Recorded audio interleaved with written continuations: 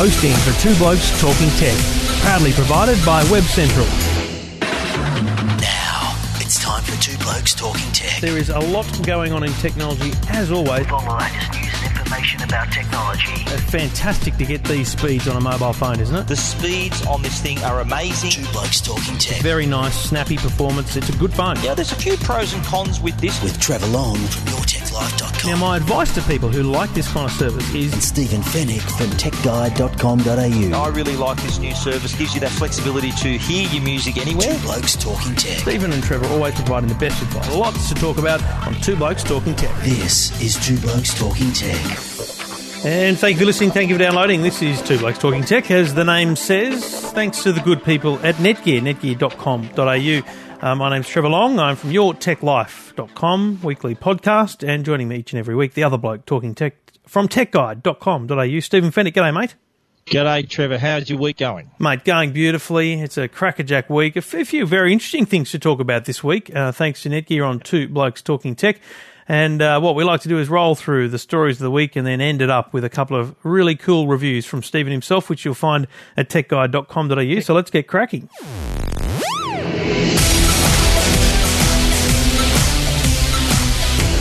First up, mate, the Asus company, who do, it's kind of an interesting brand really, because they're actually a very big company. They do a large amount of products, but they haven't really cracked it as a high profile, high quality brand. But geez, they do some nice stuff, and they've launched the Transformer Pad Infinity, which is the most complicated name ever, and it's basically a confused device that puts 1 foot in the tablet camp and 1 foot in the laptop camp. Yeah, that's right. I think I had a hands-on little session with this device yesterday, and I think it's appealing because on the tablet side it's very strong. It's a 10.1-inch screen, full high definition, but it's also got the keyboard dock so that once you finished up using it in tablet mode, it pops back in the keyboard dock, and then you've got a full keyboard, a trackpad, more ports. The dock has also got a battery as well as the tablet having a battery, so all together that adds up to about 14 hours of use. I wrote my story on Tech Guide aimed at the person who can't decide between a tablet and a laptop. This is actually both. So if you sort of got a foot in both camps and you need to use both, then this could be the product for you. Rather than having to buy a tablet and then other accessories, this is an all-in-one solution. And it's not the first time they've done this. They've had the Transformer before, which was a really nice little tablet, and it had that very good, basically a dock, which was a keyboard, and it had double the battery life when it was docked, which was cool. It basically became a netbook, and this is bigger, but it's also got it's the screen that really sets this thing apart, yeah? That's right, yeah. Well, this is the first Android device with a full high-definition screen, which I was surprised to hear. And it's also got, not only has it got the high-res screen, it's also got a quad-core processor as well as an NVIDIA. NVIDIA made the quad-core processor, but they're also, on the graphics side, they've made the graphics processor as well. So those three things working together, the screen, the processor, and the graphics processor, gives you really smooth performance. It's a great thing for watching movies and playing games as well, but it also gives you it's got plenty of ports. There's a micro SD slot. It's got a USB on the tablet, and it's also got one on the dock. But there's a couple of downsides though. One downside is it's Wi-Fi only. Right. So not a 3G product, this one. Yeah, there's a lot of tablets coming out that are Wi-Fi only out there, and I just think they're missing the mark there with a really simple market. I think the majority of people are buying 3G when they buy the iPad, for example, but I guess what they're finding is that market research is probably proving that the tablet buyers who are in the Android space are probably savvy enough to either be linking to their mobile phone, or they're not savvy enough at all and they're just on the Wi-Fi at home. So they're probably finding there's no demand for it. Yeah, absolutely. I think Wi-Fi. I think there's a lot of feedback I get. I'm sure you hear the same. Is that the response is, why should I pay for two separate data allowances, two separate data bills, when I've got this massive data allowance on my smartphone that I never ever use just using my smartphone? No. So why not share that with my other Wi-Fi devices? In this case, the Transformer Pad Infinity TF700T. And you can read more about it at techguide.com.au, but geez, they do need to work on their naming, don't they, Asus? I think I don't think it's quite as short as the new iPad. There's a few words there, but no, I quite like the product though. If you're after an Android device, and what was funny about it too was the fact that when you docked the screen, a little pointer appears on the screen as well, so you can actually then move it around the screen, and the touch screen still worked when it was docked, so you got the best of both worlds there. But they really, by the time you ask for the name across the counter, the new model would have already been released. So take your time and maybe make sure you get the very, very latest, because they might upgrade it in the time that it takes you to read out the name of this damn thing. techguide.com.au, the place to go for a full review and a full hands-on look. Two Blokes Talking Tech. You're listening to Two Blokes Talking Tech with Trevor Long and Stephen Fennick. Well, Trevor, it's already been well established that I'm a bit of a gamer, that Really? I'm actually a bit of a Call of Duty tragic. I've never heard such a thing.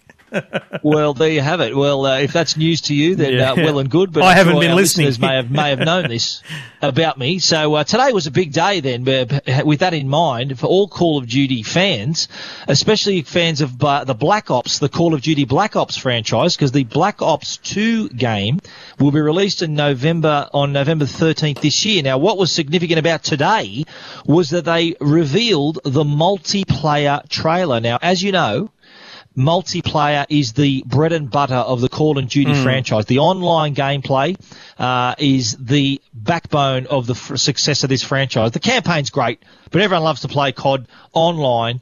And the glimpse of the new trailer, the new online for Black Ops 2 was truly spectacular. Some really cool new features in it. So, I mean, that's the point of this, isn't it? There's a couple of things I take out of that. Now, the Call of Duty is a franchise. It's the kind of thing where people literally line up for because it is just such a stunning experience.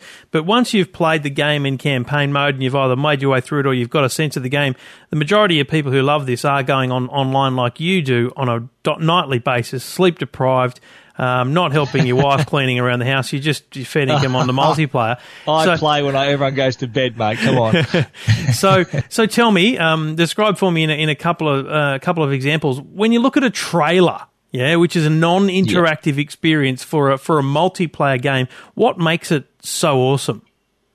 Well, what I like about it is it reveals little tidbits about the game, including the maps you're going to be playing on, some of the weapons as well. There was a couple of surprising new weapons where they got these EMP grenades, which they're like stun grenades, but they also disable that person's weapon as well, because it's like a little mini EMP charge, electromagnetic pulse charge.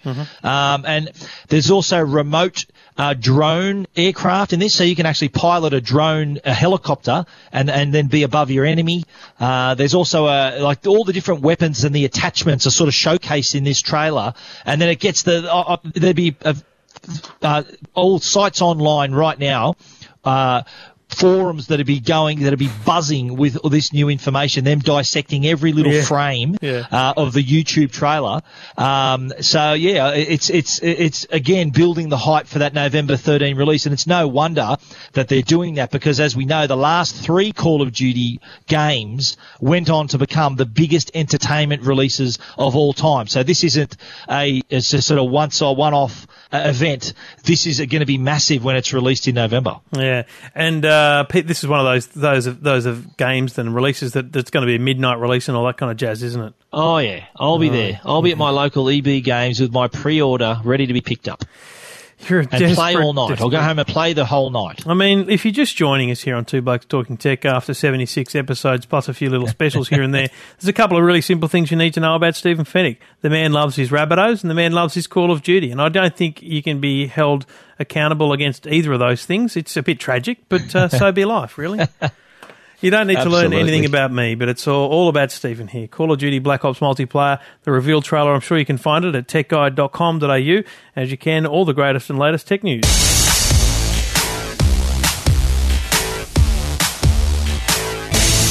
You know, I was really, I was pumped to see the Mars lander coverage this week. It was pretty good. It got a good amount of. Wasn't it great? Yeah, I mean, it's just exciting to see this kind of new frontiers. And this is not the first time. This is, many times they've been to Mars. But the more they do it, and the more technology advances, the better the quality of what they're getting out of that. That's the key about this. But here's what I loved.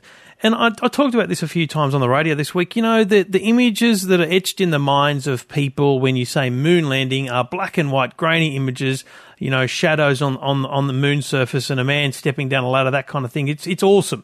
Mm-hmm. And I think it's interesting that in the modern world, you know, it's all well and good to see a photo or a video, but I was stunned by the way they're using social media.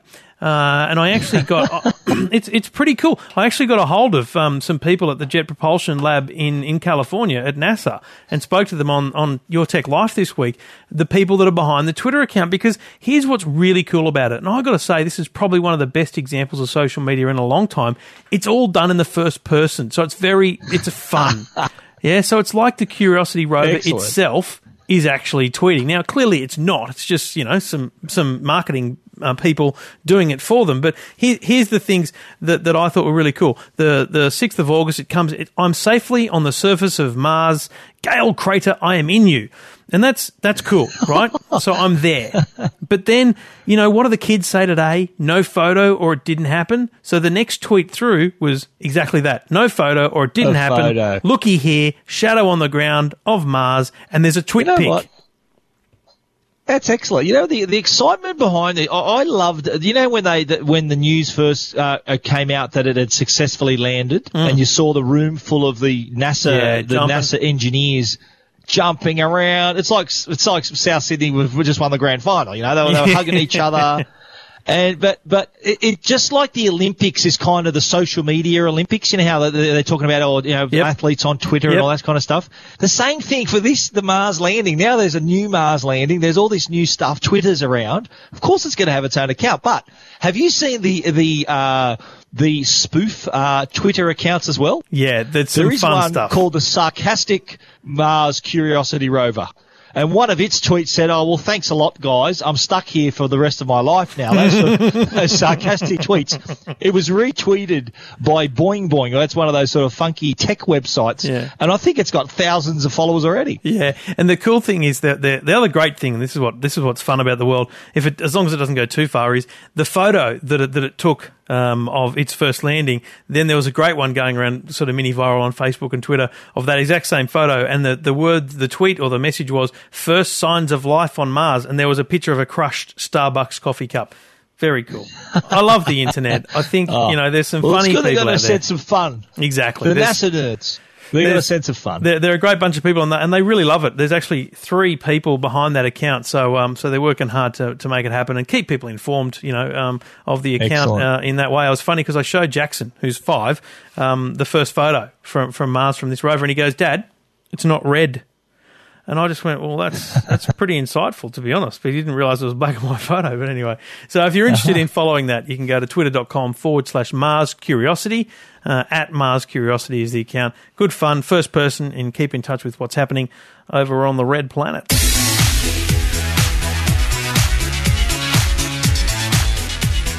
And Two Blokes Talking Tech, as we always say, thanks to the good people at Netgear, netgear.com.au, the place to go to find out information and perhaps research your next purchase in your home. And it's always interesting for me to talk to callers on Your Tech Life about their networking needs. They're upgrading. They've got an old series, B or a G series router, and they need to understand that if you just upgrade your router, you'll get better Wi-Fi signal in your home, because Wireless N gives you longer range and faster speeds.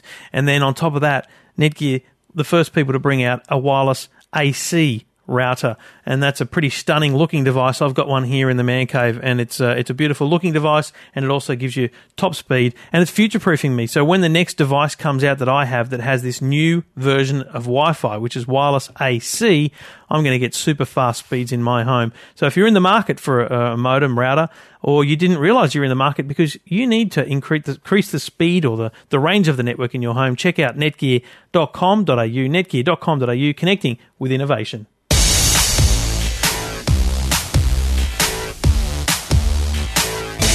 Now, you're a Mac laptop user. I'm not, but Mountain Lion upgrade has caused some battery issues for some people, you've found. That's right, yeah. Well, it's only just last week we were talking about Mountain Lion and its many new features, but an interesting thread appeared on Apple's support community, you know, the discussion boards on Apple's own website, where users were reporting poorer battery performance, like the battery running out a bit quicker. Some said it was running out, it was about 50% less, so it was less than half the battery life that they had before. So I've actually just got a new MacBook Pro with Retina display, and the day that I got it was the day that Mountain Lion came out. Yeah, right. So I have no point of reference with the MacBook Pro. Yeah, so I've got Mountain Lion from the get-go on this new the new MacBook Pro, and I'm normally getting like 5-6 hours battery life. I thought I could get a little bit more battery life out of it. I don't know whether Mountain Lion's responsible or what, but it is a bit of a worry because the one of the threads runs for more than 30 pages on the Apple website. So there's a few people not only complaining and asking about it, but they're also suggesting ways around it. And one of the suggestions was turning off some of the features, which kind of defeats the purpose. Yeah, it's interesting, you know, and I'm not saying that it's not a problem. It probably is, but also you get this viral sort of community concern around an issue like this, which, you know, makes someone who didn't realise or probably doesn't have a huge problem with their battery think, yeah, I'm definitely not getting in that 20 minutes I used to get before at the end of the day. You know, it kind of inspires people to feel they've got the problem. So it is difficult for people to compare apples with apples, but well, that's a pretty bad pun, isn't it? But there are some people losing half their battery life, though. And that's noticeable. That's stunning, you know. And so it'll be interesting how long it takes for Apple to isolate the problem and release an update to it, because that has to happen really if there's a problem. Yeah, well, they're reportedly aware of it. It was hard not to be aware of it. So they're launching their own little investigation, I'd say. And like you said, a software update would hopefully remedy the problem. Do you remember the same thing happened with iOS 5? Remember that when they released the iPhone software November last year or October, November last year, and they had to do the same thing, had to release an update, an update to the software, and that helped improve the battery life as well. Simple update should do the trick, but if you're experiencing problems, email Stephen, he'll fix them for you, I'm sure. techguide.com.au. You're listening to Two Blokes Talking Tech, episode 76. Two Blokes Talking Tech. You're listening to Two Blokes Talking Tech with Trevor Long and Stephen Fennick. Now, it's not uncommon for employees working for large corporations and other companies to bring their own device to the office and connect it to the network. A lot of people use that, for example, for email and to access the Wi-Fi networks, the other parts of the company's network. But a report by Juniper Research says that while this is increasing, it's going to more than double by 2014 and reach 350 million people by 2017 that BYOD, bring your own device, to their corporate networks. At the same time, they're saying that it's going to possibly expose a bit of a security threat. Reason being that the majority of employees, and you can tell us if you do this at SBS, Trevor, don't have security software installed on their devices. So it kind of could potentially leave the company exposed. Well, I, of course, have Norton 360 on all my devices, proud sponsors of Your Tech Life. But it is an interesting one. And I do get this at work, and I do take my laptop, but I can't connect it to the network because the network is so locked down and secure. You simply don't get anything if you try and connect. So there's two trains of thought with this kind of thing, and it's the IT departments that are having this concern and having to decide, are we going to open up to devices or are we not? If we do, how do we restrict them? So we have a guest Wi-Fi network. So if you did want to, you can get a password from the front desk which has 24 hours usage, and you can get Wi-Fi if you're really desperate. But the companies that don't have the bigger, huge policies around this sort of stuff are just going, okay, well, it saves us money, doesn't it? So they bring their own device. So I think what will happen, I think this is an interesting thing, especially given that the percentages involved. I reckon Microsoft and companies like Intel, over time, in the next 3 or 4 years, when this really grows, over time we'll actually come out with solutions that are built into the hardware and the software that actually kind of switch modes and allow you to push security into the network side of things. I think that'll be where it's interesting. Sure. Let me mention another company's name, BlackBerry. Yeah. I can speak from experience when I worked at News Limited for many years, and I was I was sort of obviously the tech writer there and sort of on the edge of all the new products coming out, the new iPhone, all these new devices. Yeah. And I can remember getting my first BlackBerry, and it was at the time, this was back in, I think, 2005, where the only device allowed on the network was a BlackBerry, and it had to be a company-supplied BlackBerry. Exactly. But then 2007 and 8, then when the iPhone came out, and we started getting other devices on the network, I used my iPhone for my emails and things like that. I think that's a sort of the similar path that this report is probably worried about, where companies are allowing, on one side, the company's saving money. Rather than have to issue that employee with a device, they're bringing their own. And the other upside to that is they're going to be a little bit more productive. They can access their email and whatever from off-site. But then again, the security issue is the downside. So there's more upside than down, but the downside could be quite a worry. Well, and the other thing is, I reckon this is going to open up a whole new market for the thugs of the world, the cyber criminals, because what'll happen is it's not just laptops, but, an Android smartphone, you find a vulnerability there, you push out a malware app, and who knows what that app could do to sniff the network and different things on the network. And this is the big problem for this BYO device issue. So it's a very interesting trend. It's tough because there is benefits for organizations in it, in terms of, cost as well as maintenance. And so it's not going to go away. So it really is upon the manufacturers and the software, especially the operating system software creators, to make sure they've got a good lockdown solution for it. But interesting research from Juniper, and you can read that research and Stephen's summary of that research at techguide.com.au. The headline: Employee-owned devices on corporate networks expose security risks, at techguide.com.au.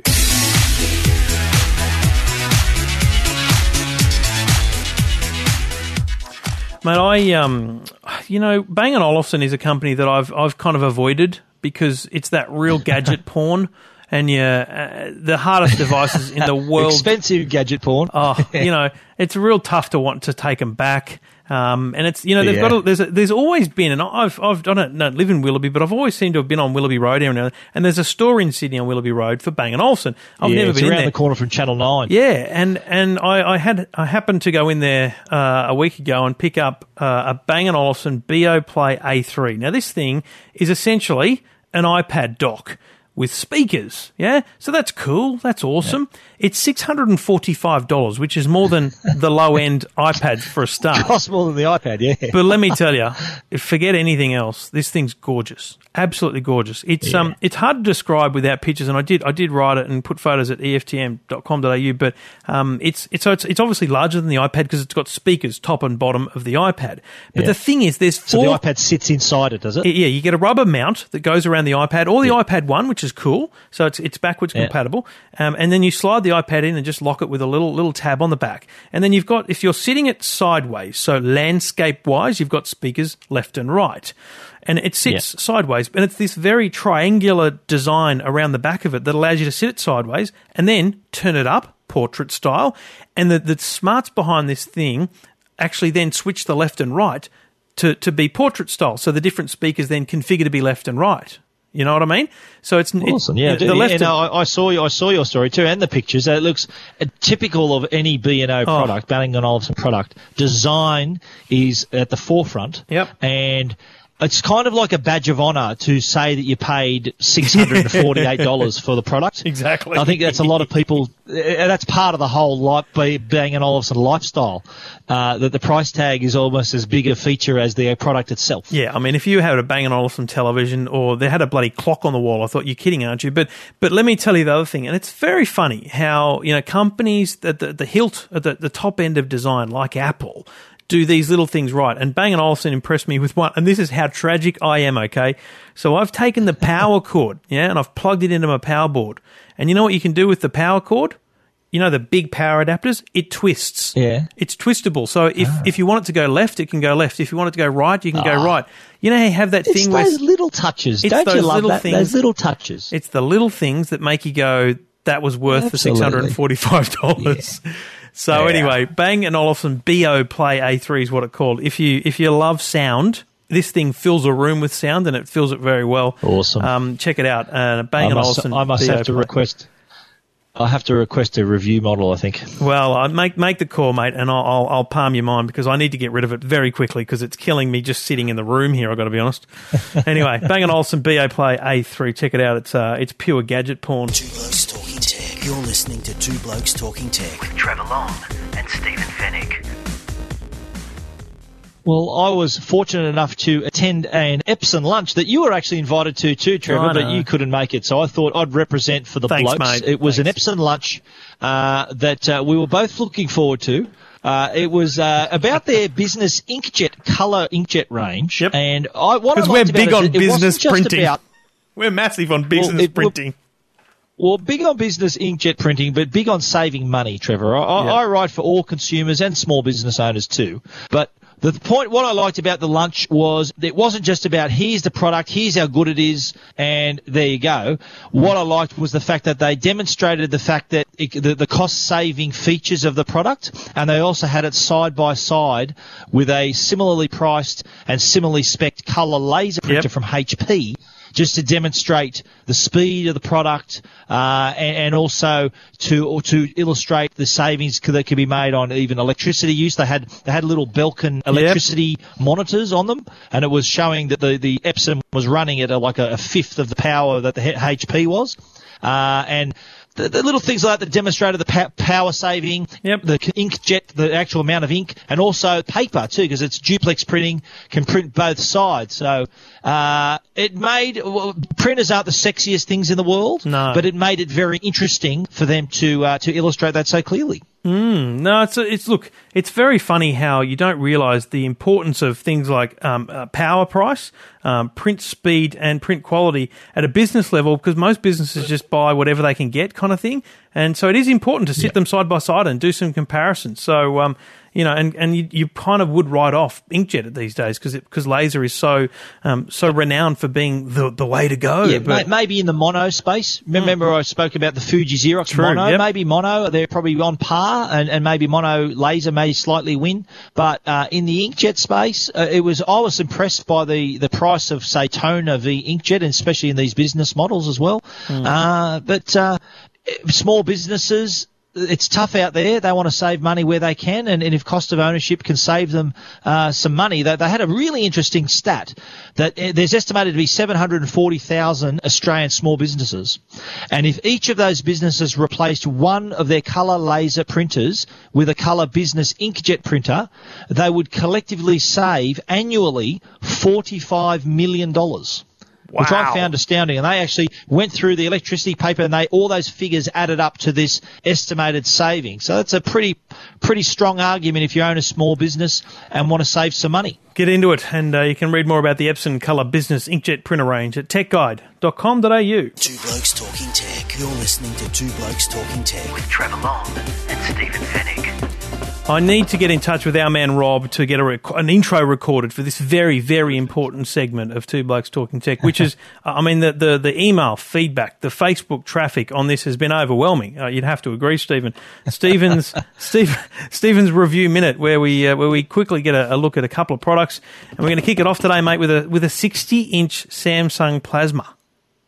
Okay, the Samsung PS60E8000, 60 inches or 152 centimetres, plasma TV.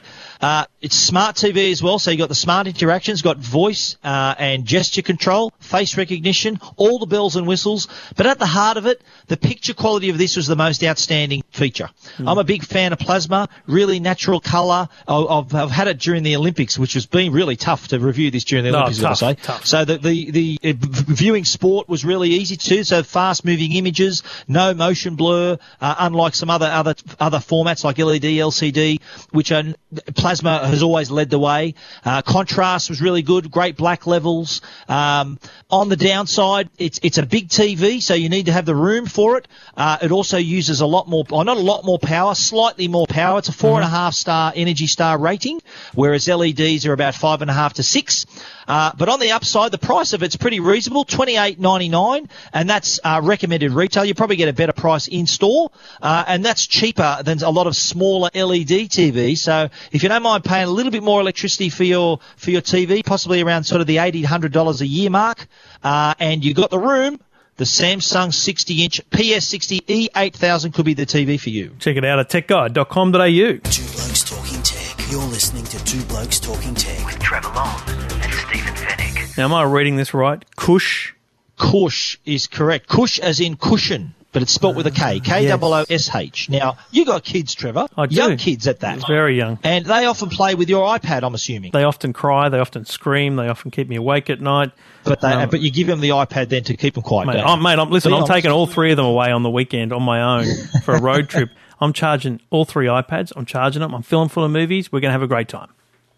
Great. Well, you'll need a Cush frame because what it is a protective case for an iPad that is extra thick. It's made of non-toxic foam. It comes in really bright colours, so it's great for little hands to use the iPad. And in case there's a bit of an accident, it might fall off a table or drop on the floor. It's going to protect the product. Nice. You don't want to have to be repairing your product if your 5-year-old drops it on the floor and shatters the screen. No way. With the Cush, I've tested it with my own iPad. I've dropped it from waist height onto a tiled floor.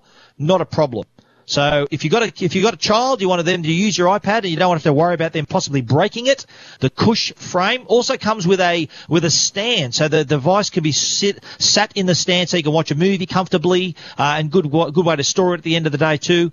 $59.95 available at iworldaustralia.com.au. There's a link on my review on Tech Guide. Don't tell us we don't cover everything here. We've got everything from the Cush to the Bang & Olufsen right here on Two Blokes Talking Tech.